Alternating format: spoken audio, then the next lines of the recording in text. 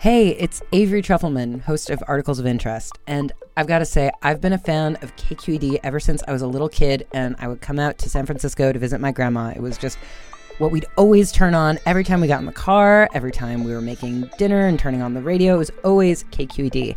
And then over the years, I've become a massive fan of KQED podcasts because this is local reporting at its best. These are answers to questions you've always wanted to know, interviews with exciting, unusual voices, necessary journalism, all told with love and care and artistry. And did you know that a majority of KQED's funding actually comes from members? It's just people like you and me supporting the programs they love, while also getting access to cool events, behind-the-scenes footage, and so much more. If you want to sign up and be a part of this amazing community, visit donate.kqed.org/podcasts to become a member today. That's podcasts with an S. Thank you for listening, and thank you for your support. From KQED. Before my family moved to the Bay Area, I lived in Maryland, where summers are hot. I spent almost every day, all day, at our local pool. And even though I love the Bay Area, it just doesn't feel like summer without those lazy days of sunbathing, vending machine treats, and hours in the water. So I was intrigued when Bay Curious listener David Matea said in the 1970s his family used to drive a half-hour south from their home in foggy Daly City for some fun in the sun at a place called Searsville Lake. David now lives in Rohnert Park, but he wants to know, whatever became of Searsville Lake on the peninsula? Today on the show, we're diving into local swimming lore, complete with man-made beaches and Swedish high divers. Plus, did Leland Stanford really flood a town to make this lake? I'm Katrina Schwartz, and this is Bay Curious.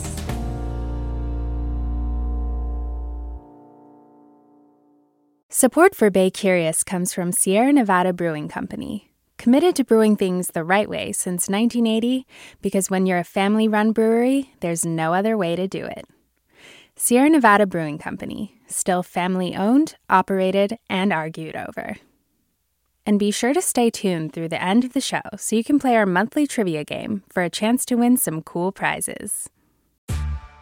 Hey there, this is Brittany Luce from NPR's It's Been a Minute. KQED's podcasts like The Bay, Bay Curious, Mind Shift, Right Nowish, and more all tell the stories of the Bay and beyond with reliable, human-centered journalism. They aim to inspire, make you think, entertain, and expand your understanding of the place you call home. Here's how you can support podcasting at KQED. Showing your support is easy, and you can join Brittany in supporting KQED podcasts too at donate.kqed.org/podcast. That's donate.kqed.org/podcast.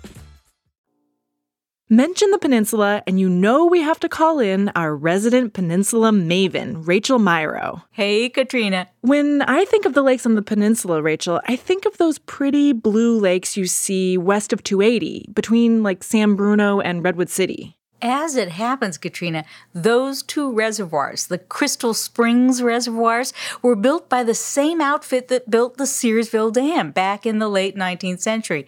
So bear with me, you need a little bit of history to know how the place known as Searsville Lake came to be.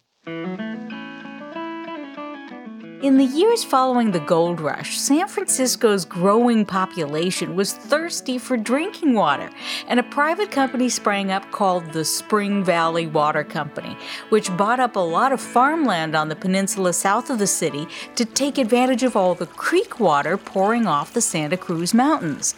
The company built a handful of dams and reservoirs to collect and direct that water north to San Francisco. Now, around this time, Katrina, Leland Stanford was building a brand new university campus in the region, and he bought a small reservoir from the Spring Valley Water Company for use on his campus. Leland Stanford. That guy always seemed to be one step ahead of the game. That's how he got to be a railroad baron. And it bears repeating that this guy was so rich, his quote-unquote farm was a whopping 8,200 acres. Some of the land is flat, but much of it is made up of rolling hills and burbling creeks that run from the mountains to the bay. creeks that I presume feed the little reservoir on the campus you said Leland Stanford bought. A handful of creeks, yes. The thing is, this reservoir proved to be a major disappointment as a drinking water source because one of the creeks that fed into it also carried tons of silt and sediment down from the mountains. The water smelled awful. The water tasted awful. All of the porcelain sinks and bathtubs had yellow or brownish stains that could not be removed. That's Julie Kane, historian for Heritage Services at Stanford. So they figured out relatively quickly this water was really going to only be good for irrigation and fire protection. But if the reservoir couldn't deliver potable water, it was still a pretty sweet place to hang out. There were about 200 families living in the area, roughly, and the lake became an immediate, unofficial recreational spot, with people that live nearby swimming, boating, picnicking. In 1922, a Stanford couple leased the property so they could teach water sports and run a summer camp. Ernst and Greta Branston, who were both Swedish immigrants, and champion divers. Greta was the first woman ever to win an Olympic gold medal for high diving in 1912. Girl Scouts and Boy Scouts camped on the property. Tons of sand was brought in to create a man-made beach. There was a snack shack. 1,500 people might show up on a Sunday, 2,500 people on a holiday weekend. It was a scene. For not just the local community, but really anybody within the Bay Area.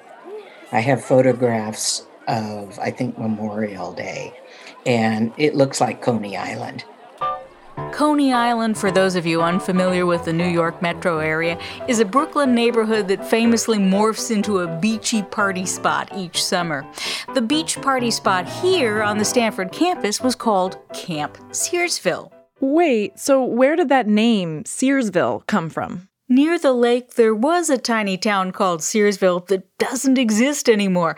But here's where I should take a moment, Katrina, to address a couple of pervasive rumors about Searsville Lake. When I was researching this story, I posted on a number of Facebook history groups, and I got hundreds of responses, many of which mentioned two stories that turned out to be false. Number one, a number of people believe the town of Searsville was flooded by the construction of the reservoir. That was a rumor started by Ernst Branston, who loved to scare his diving students by telling them they could hit their heads on an old Searsville rooftop if they weren't careful. Oh my God. And rumor number two? Fast forward to 1968. Some baby boomers on Facebook told me about a legendary concert they remember hearing about but could not have attended because, as Julie Kane explains, the university got wind of it while it was being organized and shut that concert down.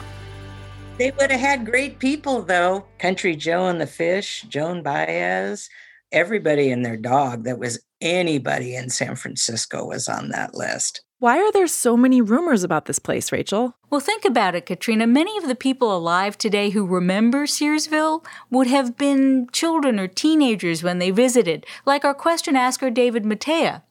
Their memories are all a little bit hazy now, but they're not wrong to remember it was a big, fun scene. Trouble was, the university's biology department was growing tired of having to share its 1,200-acre biological preserve with the party animals of the Bay Area. There's absolutely no mystery as to why the park was shut down. So picture grassland, chaparral, oak woodland, mixed evergreen forest, and even freshwater wetlands around the reservoir, technically man-made. Stanford researchers have conducted studies on this land for decades. Checker spot butterflies, climate change, invasive plants. A lot of this didn't mean much to people off campus, just coming to visit Searsville Lake. And over the decades, they unwittingly trampled on a lot of science projects. Which really has continued to this day with local kids who got nothing better to do. So in 1976, the university bought out the camp's lease and closed the swimming spot down. You can still take docent-led tours of what's now called the Jasper Ridge Biological Preserve, but the party is over. So that answers David Matea's question about what became of Searsville Lake. But now that we know the history of the dam and the lake behind it, we should talk about what's been happening in recent decades.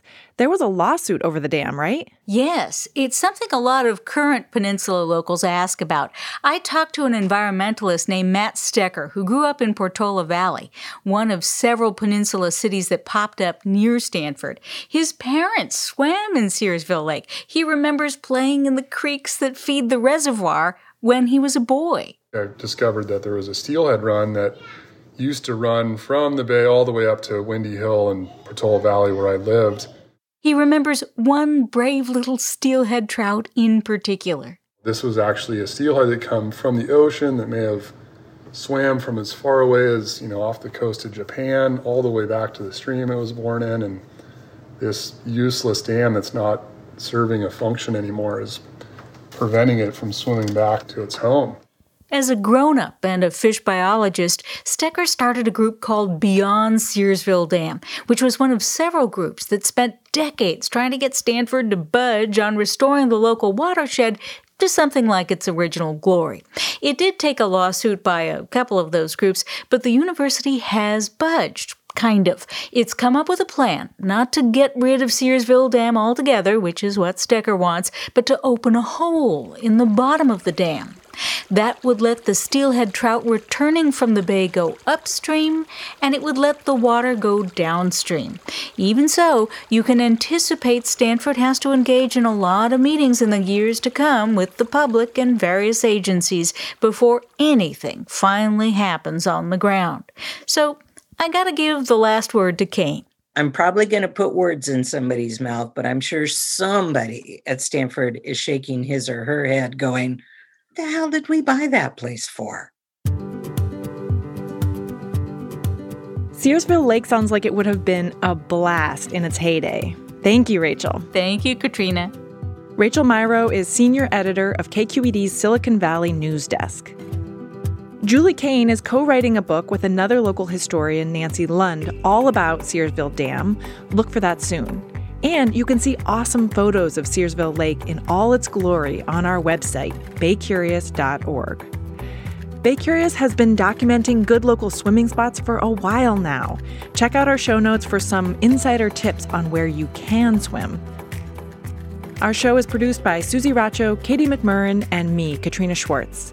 Bay Curious is a production of member-supported KQED in San Francisco. The Bay Curious team is off next week for Memorial Day, but I'll see you back here in 2 weeks.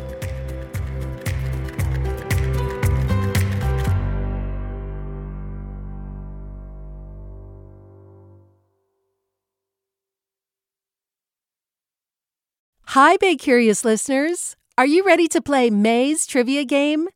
Every month, we read a question here at the end of our episode. You can give us your answers over at our website, kqed.org/baycurious, or just click the link in the episode description. Out of the correct answers, we'll randomly choose one lucky winner to receive a cool prize package with Bay Curious swag and Sierra Nevada goodies. Okay, our question for the month is, the world's longest-running pillow fighting contest was held from 1966 to 2006 in what Bay Area town? Our trivia quiz is made possible by Sierra Nevada Brewing Company. Good luck!